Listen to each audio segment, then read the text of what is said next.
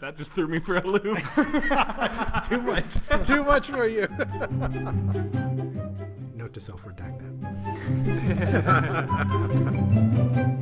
This is design school. Yes. It's actually pronounced Kenor. Kenor. Okay, let me try that again. You didn't find the hard K? Kenor.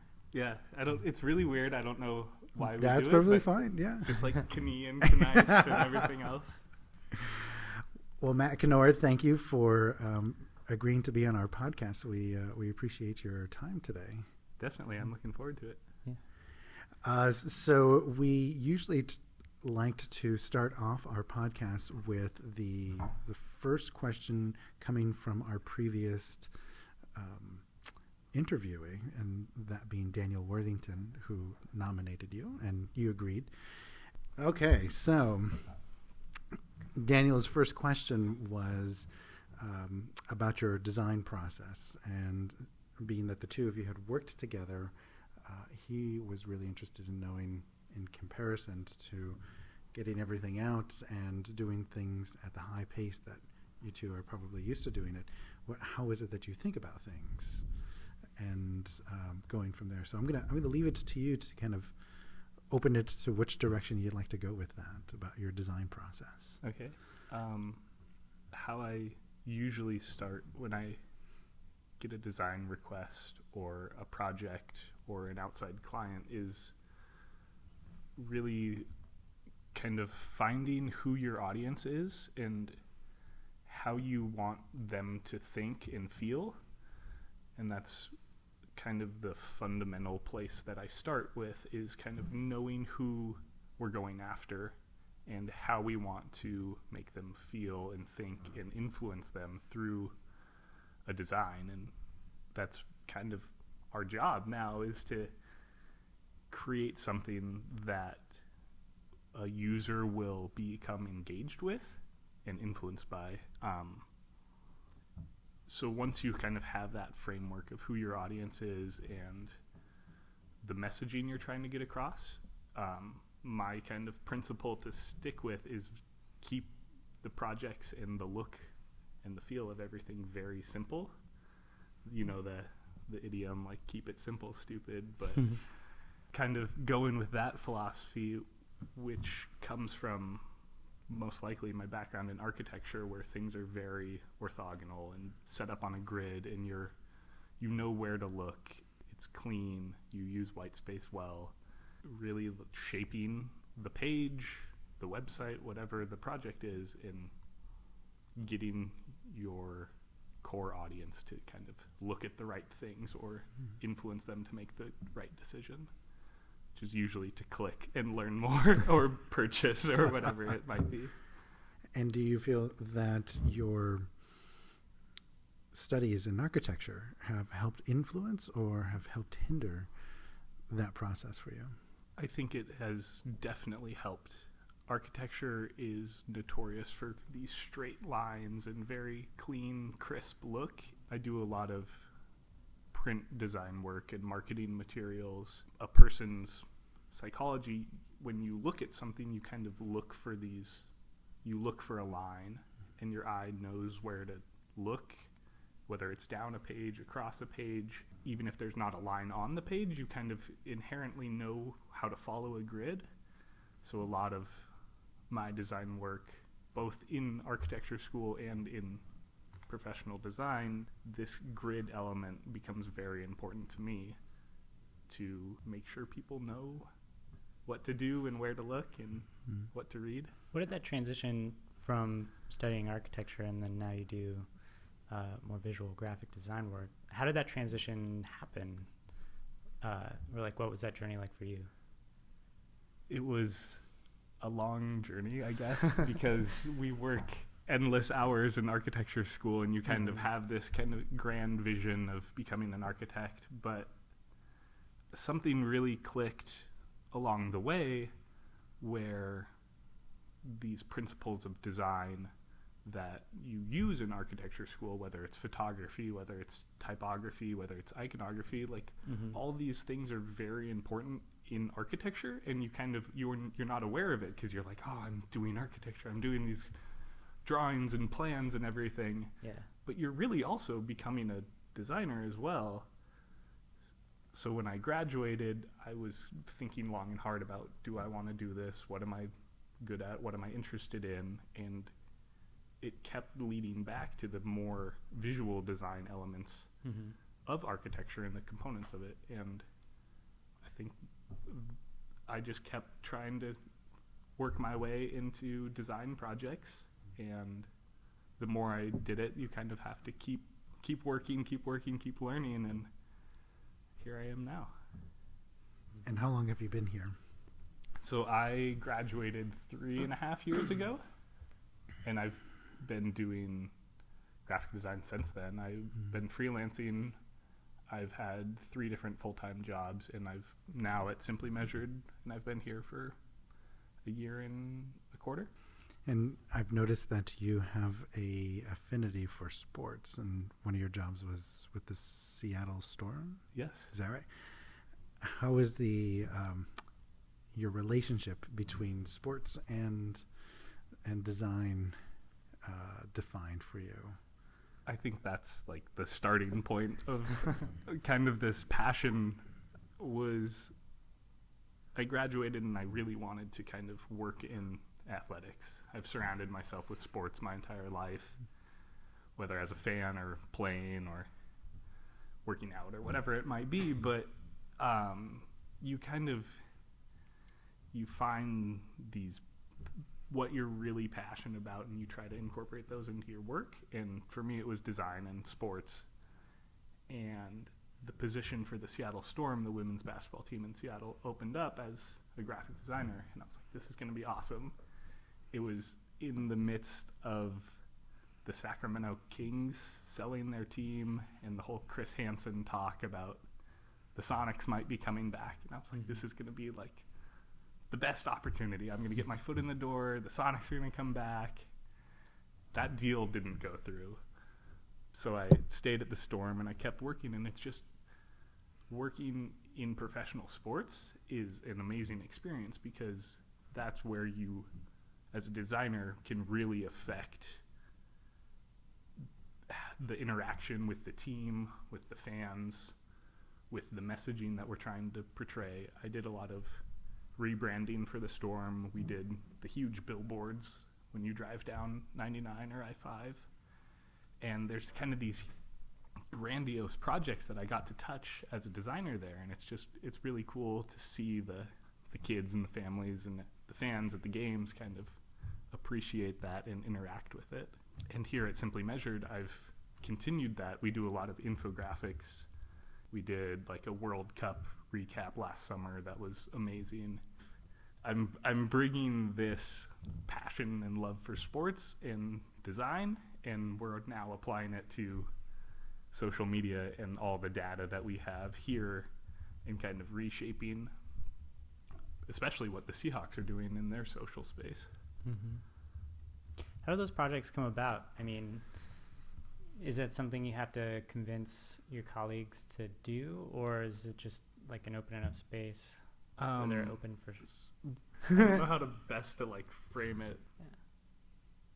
We get a lot of requests for projects, but we also kind of, as the design team, we're like, oh, we have this event. Whether we've done stuff for the Oscars before, we've done stuff for specific customers before, and it's really like what do we find compelling, both visually and statistically, and then also what would like resonate with our own audience and get them to share it and get kind of that more traction for Simply Measured as a brand, to kind of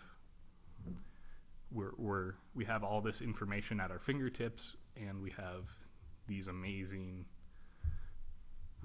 resources. Now let's go make really cool stuff and share it with the world. And that's part of what I do, and it's part of like as marketing as a team what we do. Yeah. So then what ultimately made you decide to make that transition from sports and make your way into Simply Measured, and what was that appeal for you? Part of it started when the Sonics weren't coming back. It was just kind of this humbling reality where it's like, oh, that Yeah. that dream's no longer like going to be able to turn into a reality. But I'm also very interested in kind of the startup culture. I'm always kind of envisioning products of my own or kind of dabbling in startup life. And as a 24-year-old back then, it's like I just want to be part of it. I want to see how things work, how it, instead of my own mind and my own vision or like the skewed perception that we see on Shark Tank. Yeah. Like, what is a startup actually like? And I was talking to one of my friends here at Simply Measured, and she was like, hey, we have a designer opening. Like, you would be a great fit. You'd love it here. And I instantly jumped on and haven't looked back. Yeah. What was it that appealed to you of that position? I think it's really just being a part of something that's growing. You get to leave your own imprint on the space and the company, and especially as the designer here, like my job is really to shape the first impression that we put out into a marketplace. And when we're a big player in the social analytics space, like this is a important thing to kind of influence the audience and really like understand who they are, what is appealing to them, and what would make them take that second or third or fourth look at us. And some of the projects that I've been a part of here have, in my opinion, really influenced our customer base and people, kind of our reputation, and they're now looking at our posts on social media or on our blog or the infographics that we put out, and they're becoming intrigued by the overall design. And then it's like, if they can do that for X customer, what could they do for us? And the design is a really key player, in my opinion, on kind of getting that initial attraction. Taking that idea and what Daniel was talking about before, you had mentioned with working for The Storm that you had a chance to touch on a lot of different projects. And the idea of touch applies kind of a gentle pressing upon as opposed to something a little bit more aggressive.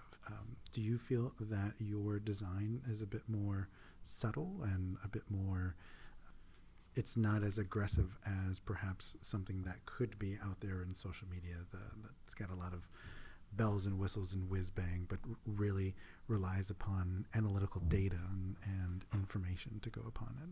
When I was preparing for this podcast and thinking about my design philosophy and my principles, there was a quote that resonated a lot with me, and I wrote it down, and it was, good design is obvious, but great design is transparent. That's really core to kind of how I do my work, where you mentioned like the touch is kind of soft and gentle, where you don't need to be loud and in your face and calling attention to yourself. As a designer, you have the chance to kind of be in the background and influence those subconscious attractions to a product or a site or an ad or whatever they might be. And if it's done well, that's where really good design turns into something. And did you find that was a principle that you learned through architecture, or was that something that you've learned as you've gone through to being a designer? I would say both. I mean, there's definitely some architecture being done that's very gaudy and in your face, and some of it's amazing and respected. And then there's architecture that you look at and it's crisp and clean and it stands by itself as like a just gorgeous piece of art. It's an interesting way to look at architecture as being an art and then kind of applying those clean aesthetics to design has kind of definitely been a core influence on how I see my work and how I approach a project. I love the idea of an architect becoming a designer and a designer perhaps becoming an architect. What are the first steps that you would say? What would be the opposite of studying design and going into architecture? What would that look like, do you imagine? I think both fields complement each other amazingly. And when I was studying architecture, we had a lot of classes where we interacted with the kids in their master's programs, and they come from all shapes and sizes, every background, whether it was biology or psychology or fine art, you name it. When you're kind of pursuing architecture, it's just the same as design. It's kind of this internal drive. The way you see the world is a little bit different, and you acknowledge that, and then you go after it. And those were some of the most amazing students to be in our classes, were the ones with the really rich backgrounds. Whereas, I mean, not to say the ones who studied architecture in undergrad and then architecture in grad school were worse at it. They were probably the better designers and had the cleaner drawings and everything, but the ones who came from a different background, be it graphic design, be it video production, whatever it might be, were always brought this kind of like new element to the table, and it blew you away too. I remember this guy, Ben, brought in like the most amazing project I've seen. It came all from his past. And then you apply your new skills to it, which is similar to how I'm now doing my design work. I'm taking kind of the core that was built up in me and now applying it out in a different field. And that's not to say I'm giving up on architecture either. Maybe I'll be a graphic designer for an architecture firm, or maybe I'll go back to grad school one day. I'm not going to limit those things, but to kind of get the most out of design, I realized that I need to branch off and go explore this new interesting territory for myself. So you mentioned being able to come up with those really like big, interesting ideas and staying fresh and things like that. What are things that you do when you think about like your day to day and when you're approaching new projects, or whether that be at work or for fun? What are those things that you look to, or rituals you've come up with, or whatever, that keep you inspired? So this is like a huge component of my life right now, because I want to get better at being a designer, and I want to learn more and branch out, and really kind of gearing in on the inspirations is key. But what I've realized is I spend so much time being inspired that I'm not spending the time like creating things. And now that's the gap that I'm at, where instead of spending like an hour on the web looking at all these awesome designs that other people are doing, it's like, okay, I'm gonna sit down when I get home from work and like really try to push out my own designs. And it's a really hard thing for someone to overcome as a young, ambitious designer, is having the confidence to put your own stuff out into the world and publish your stuff. It's easy to kind of like sit back and dream and look at things online and kind of, oh, that's really cool. Oh, look at that drawing, look at that photograph. Which is, I mean, I'll be the first to admit, I do a lot of that. But for all kind of young designers, it's really finding the confidence to take that next step and put out your own work into the world. And that's really how you grow, in my opinion. It's how you grow and you learn and you find out what works, what doesn't, and you fail miserably at times, which I've done, and then you go from there. Oh, we all have been in that road many a times, and some of us stay in that road. Obviously.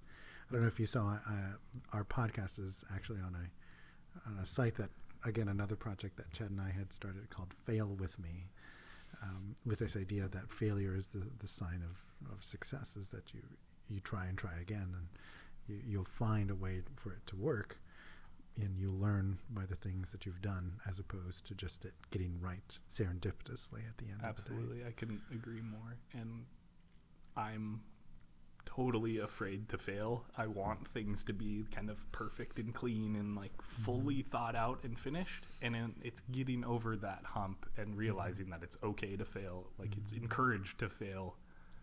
Just keep producing stuff and you'll get better and you'll learn as you go. That's literally where I'm at. Like, I've spent the last year and a half putting out finished products, and it's like, wait, like, let's spend some more time on my weekends or on my nights doing individual projects and getting better at stuff. I'm really interested in typography now. I never really learned it, and now it's like, okay, let's play with type, like really study it rather than just kind of assuming that you know what it is.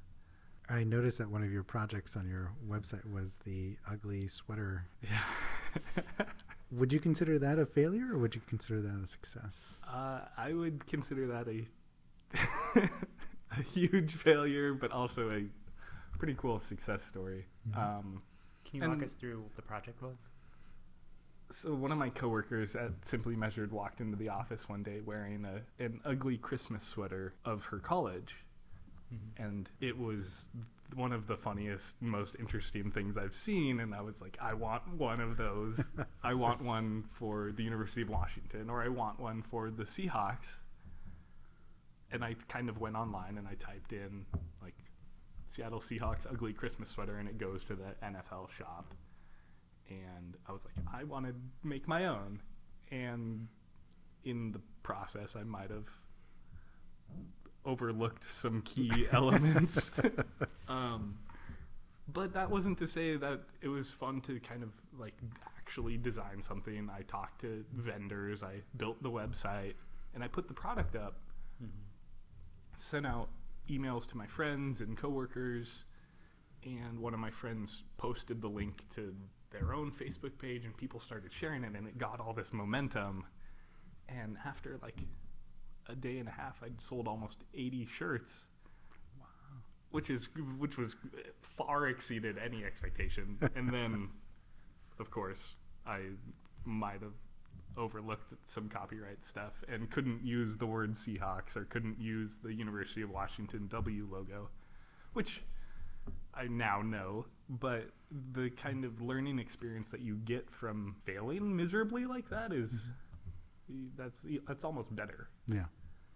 Because it'll make me kind of take that extra care and thought into preparing the next article of clothing that I launch, or the next project that's out there. Product that I make, or whatever it might be, is really kind of being a little bit more careful.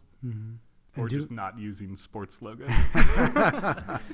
Well, it seems to be quite a bit of your DNA. You know, your Twitter feed is pretty much nothing but sports.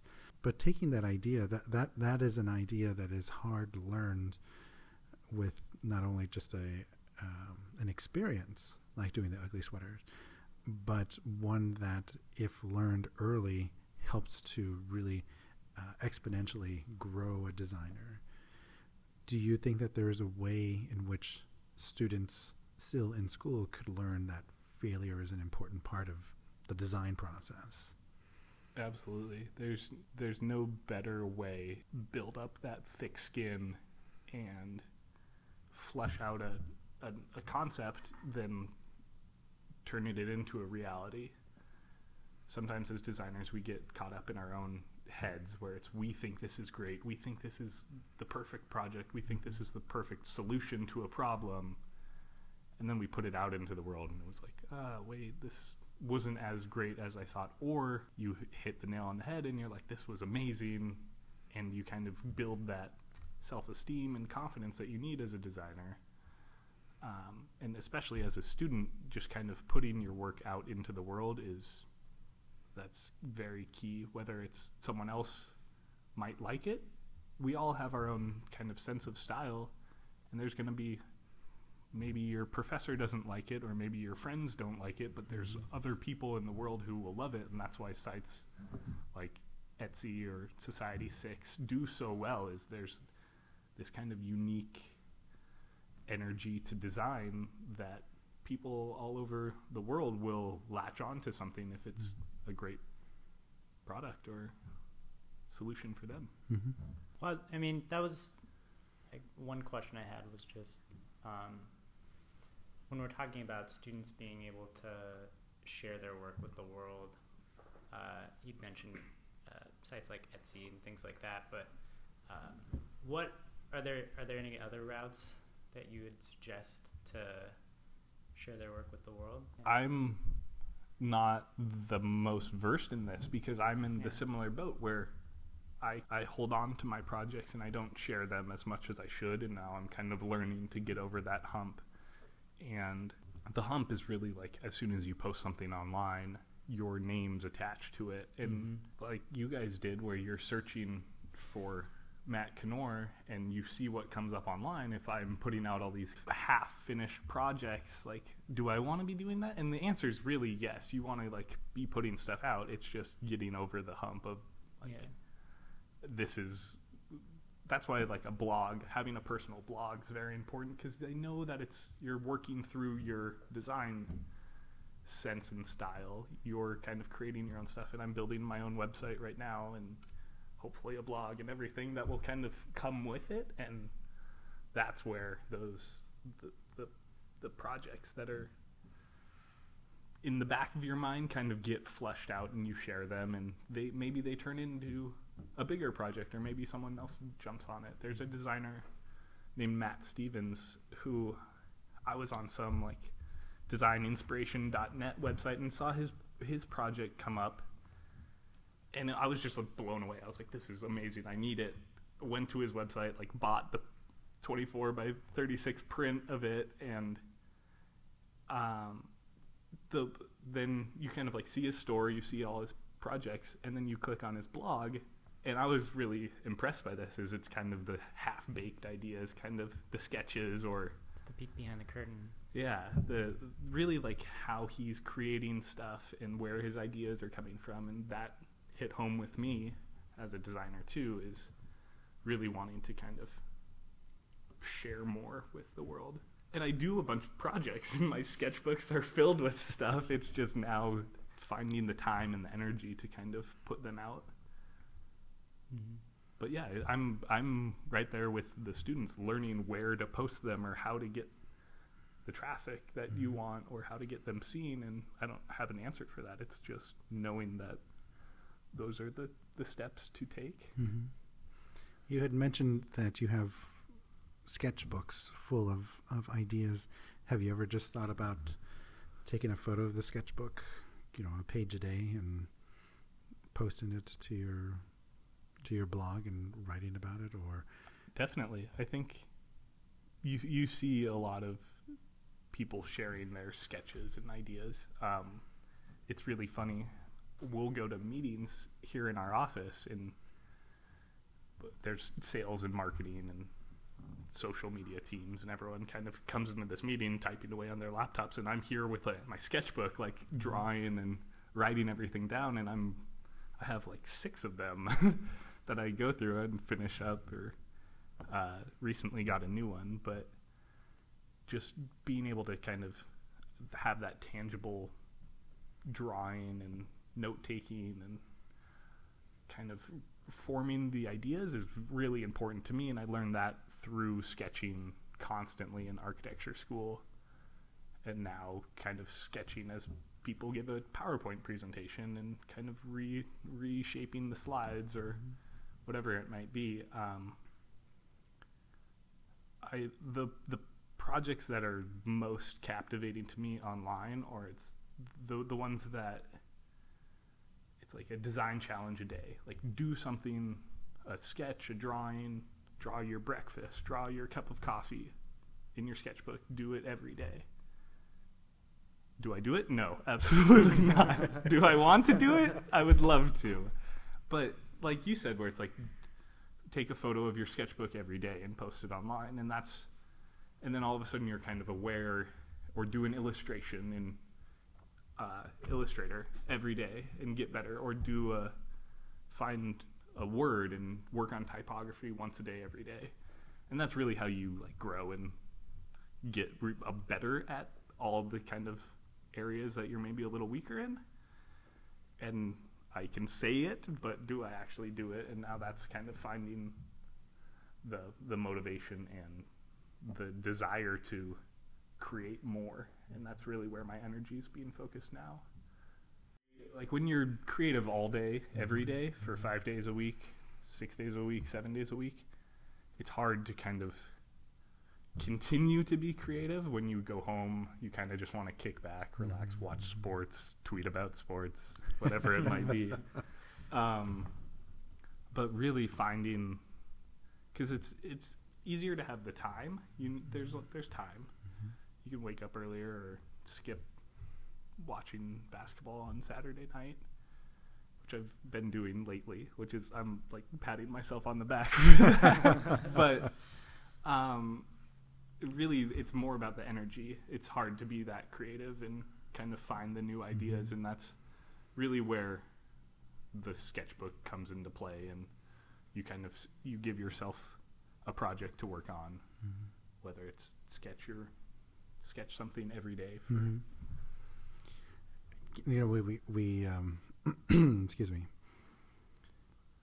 It's one of the things that I try to encourage students to do is to sketch, and I've seen in the last couple of years sketching become one of these vital components of design education. Is that not that it wasn't before, but students are actually more interested in sketching on their own than having an assignment that they have to sketch.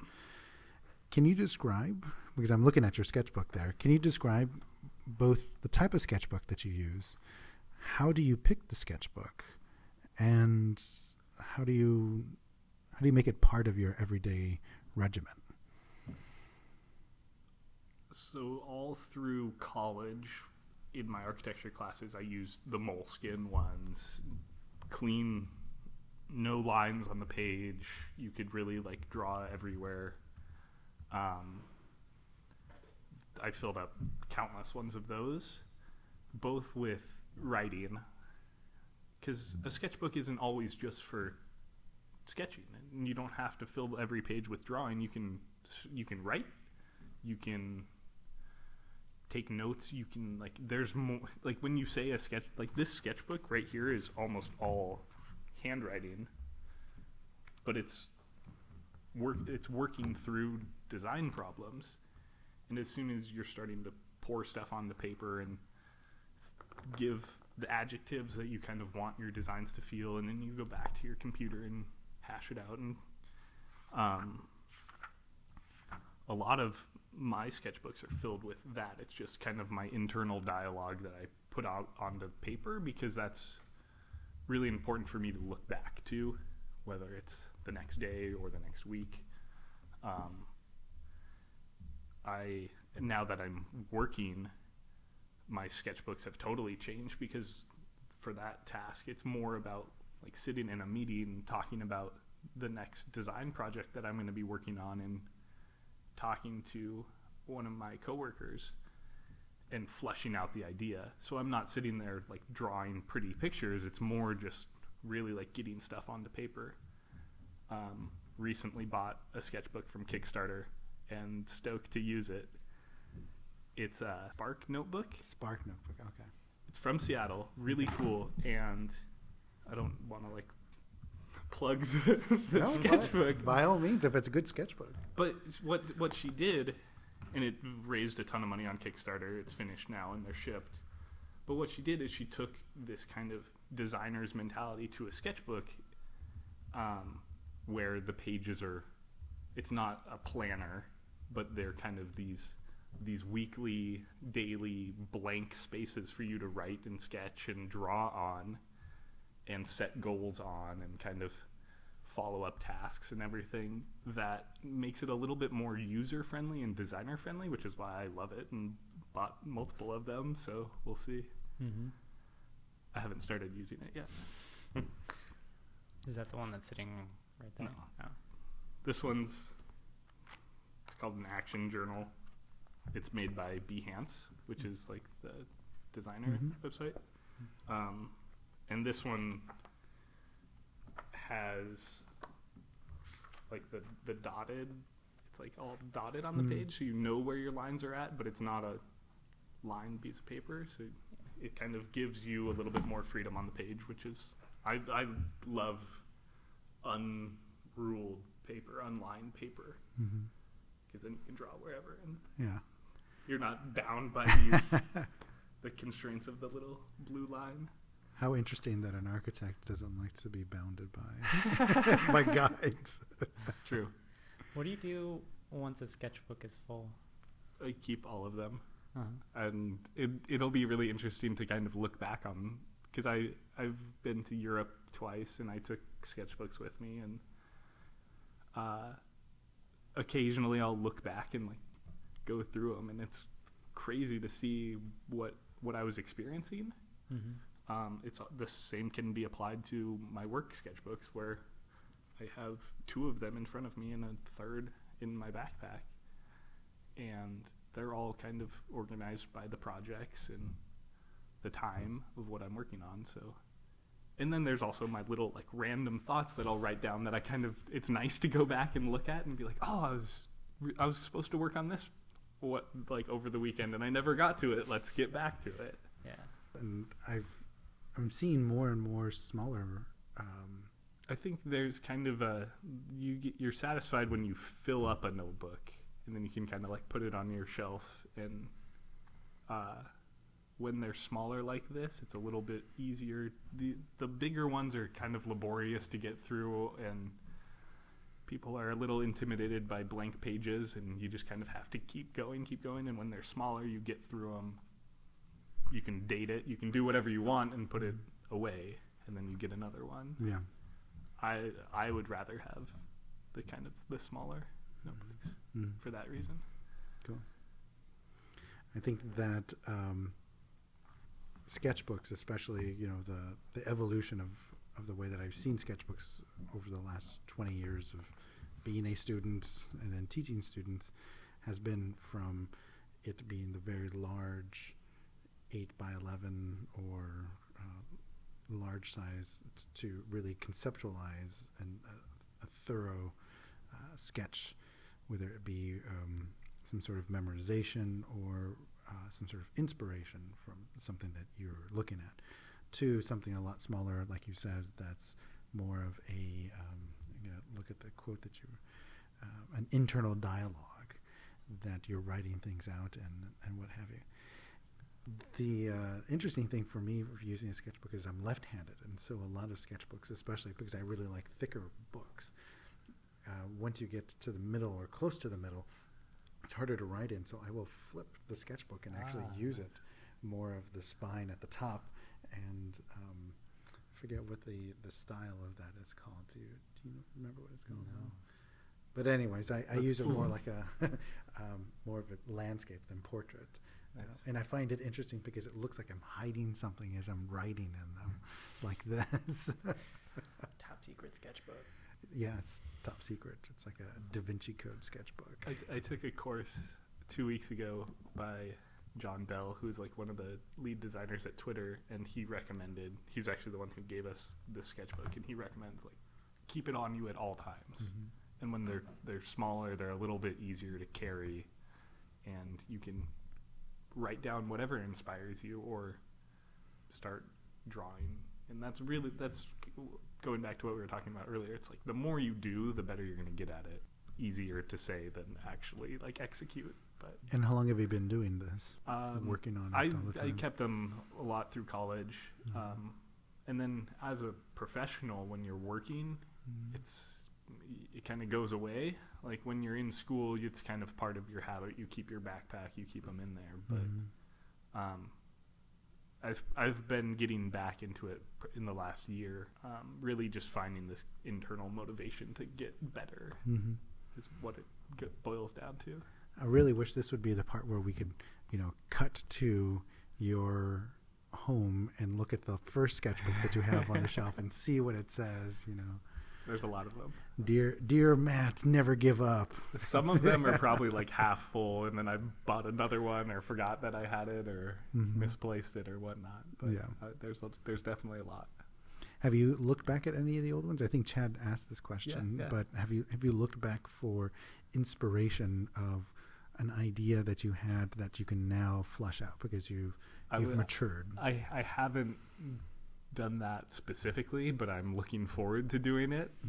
This is kind of helping me realize the journey to go back and look at it and how fun that would be. I remember my first job out of college, I didn't keep a sketchbook with me, but I had a bunch of those little Post-it notes, and I would literally just like start drawing and writing and taking notes at 7:30 in the morning about like what my dream was the night before, like what inspired me the night before, this new kind of like company that I thought I could start or product that I could launch. And I had a drawer full of these little Post-it notes, and I was like, okay, I need to like get back to the sketchbook idea. This isn't working out as well. But I did go back and look at those, and 90% of them were comical and got thrown away. Yeah. Chad, do you keep a sketchbook? I keep a notebook usually. I'm not a big sketcher. Yeah, I'm Think not too much in words. Yeah, I'm not either, but I love being able to pull it down. And I don't know when, it must have been in the last 5-6 years where I've decided that I was going to get rid of the sketchbook altogether and become much more digitally reliant. And there are days where I really do miss it, especially since when I travel, I always buy myself a pen to kind of remember the trip or what have you. And it's hard to write with a pen when you don't have paper around you. I should really get back to. I think it's difficult to, especially like take notes on my laptop. I would rather handwrite it all, Yeah. and then I don't really put it back into my computer. I just handwrite it and remember it that way. But being the tangible like experience is just a little bit more helpful for me. Yeah. And to your point, I don't use sketchbooks to do like fascinating drawings, and most of the time it's really to just flush out ideas. Yeah. Yeah. I also have this I think I romanticize sketching too much. Because I've noticed since I got an iPad that I'm all about the styluses. Oh. You know, I don't know how much digital sketching you've tried to do, or if you've done that at all. Zero, yeah. It's interesting because that was the one thing I was really excited about when I got an iPad. I was like, oh, I'm gonna like sketch more and do this. And I got the paper stylus and tried that out for a while. And then one of my friends gave me the Adobe stylus thing. And then after about a week, it ends up just kind of sitting there because I don't carry my iPad around with me all the time. It goes back to having something on you that's just easily accessible, and I think paper and pen is still the easiest. But I think it's experiential too.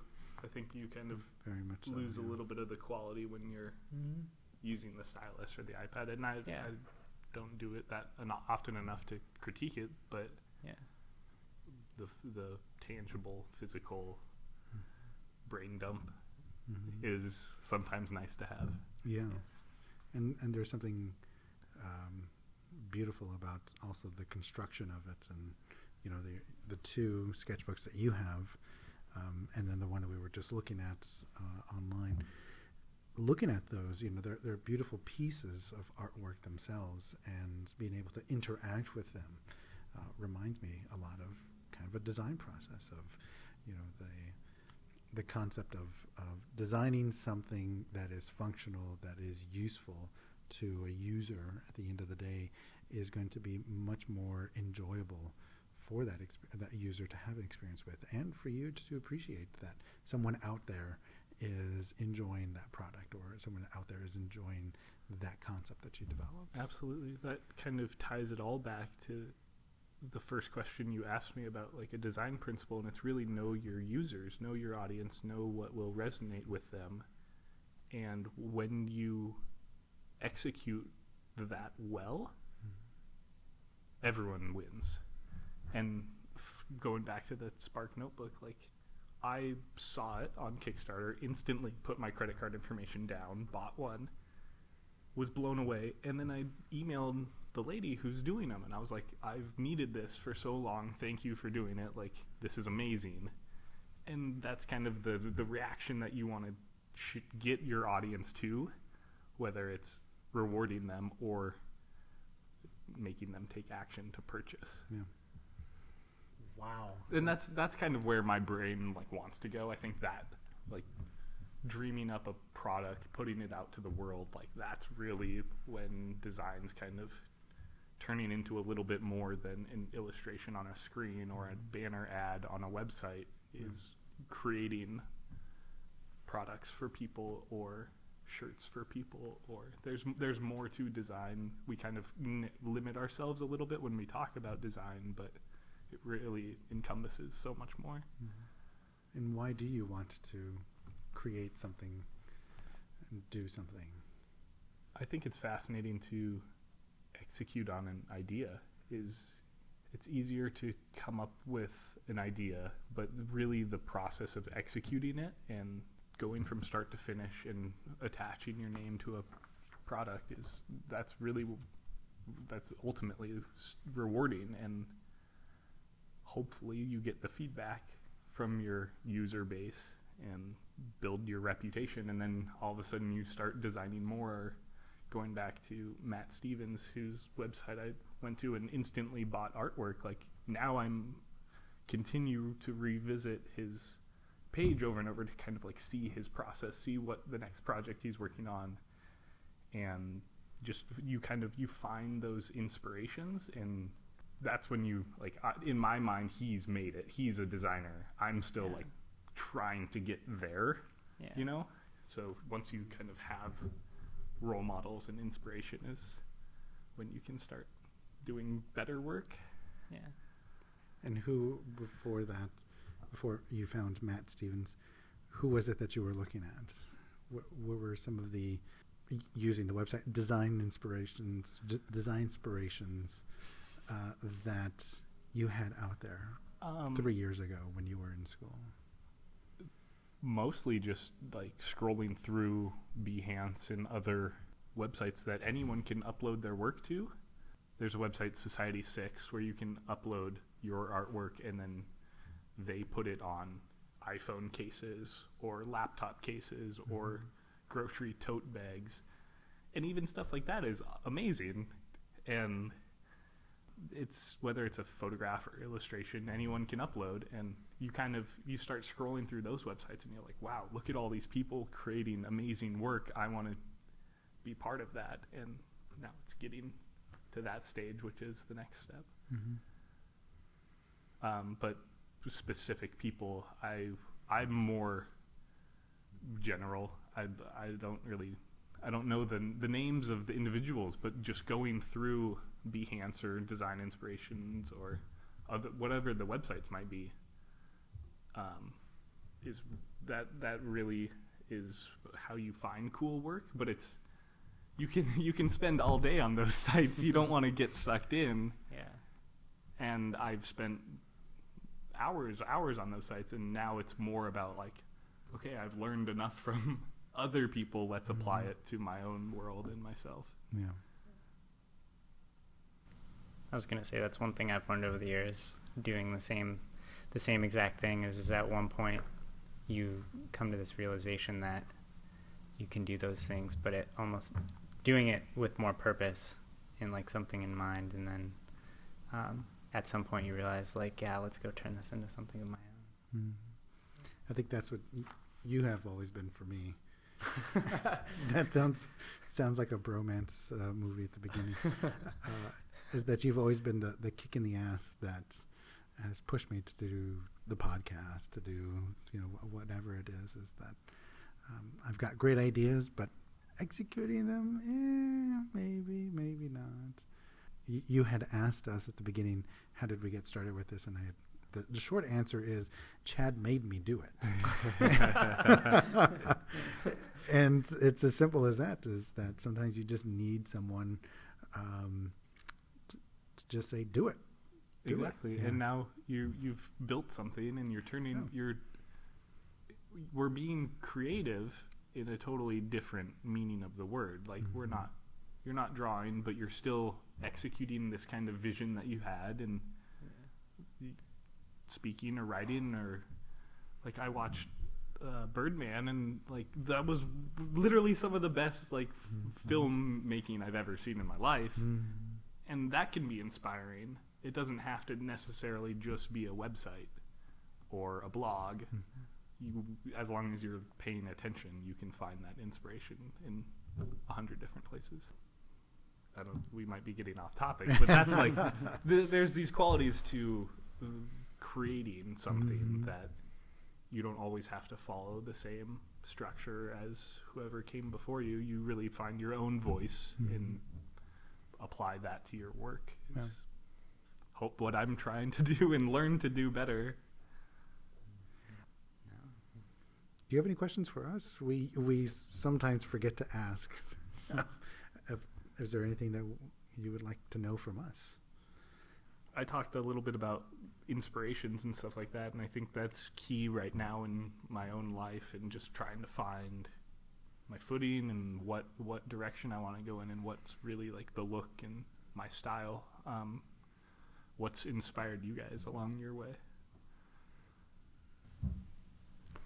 I've been really interested in this notion of trying to find who are going to be the most influential designers of our generation. And it's interesting because the design field is diversified so much in those amount of times, right? And so you look back in history and there's the Milton Glazers and right now we have, the Michael Beiruts and the Debbie Millmans and things like that. But who are the people who are up and coming? And for me, it's those people who somehow find a way to balance design with some unique thing that they absolutely love to do, and they somehow mash it together really well.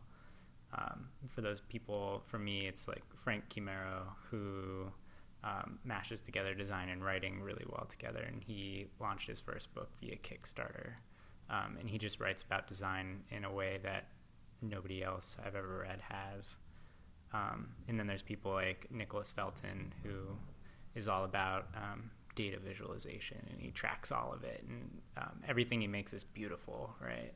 And it's just so detailed down to a T. And so for me, it's just finding those people and figuring out how one day I could like, what is it that I'm just as interested in, that I could do something with design that is just as amazing, and to me that's inspiring. That and following Chad. Chad is the awesome one in the family. No, in our little family of two. Yeah.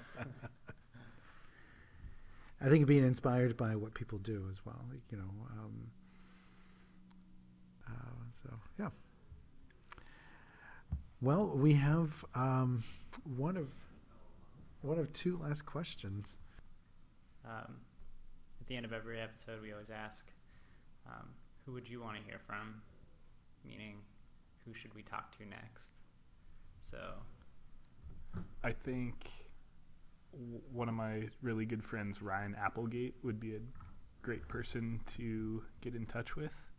We went to college together, and similarly to me, he had a completely different path throughout undergrad and is now an amazingly talented designer. mm-hmm. He works for Weber Shandwick and has just kind of blossomed. And now it's like, I'm just really curious to hear his journey and insights and everything along the last 3.5, 4 years that he's gone through. Yeah. Do you have a specific question you'd want us to ask him? The question I'd want to hear from Ryan would be, what is the tipping point that pushed you forward and made you want to pursue graphic design as a profession? All right. Well, Matt, thank you so much for participating, and I look forward to seeing what you do in the future and buying something cool from your website. Thank you guys. It's been awesome. Thank you.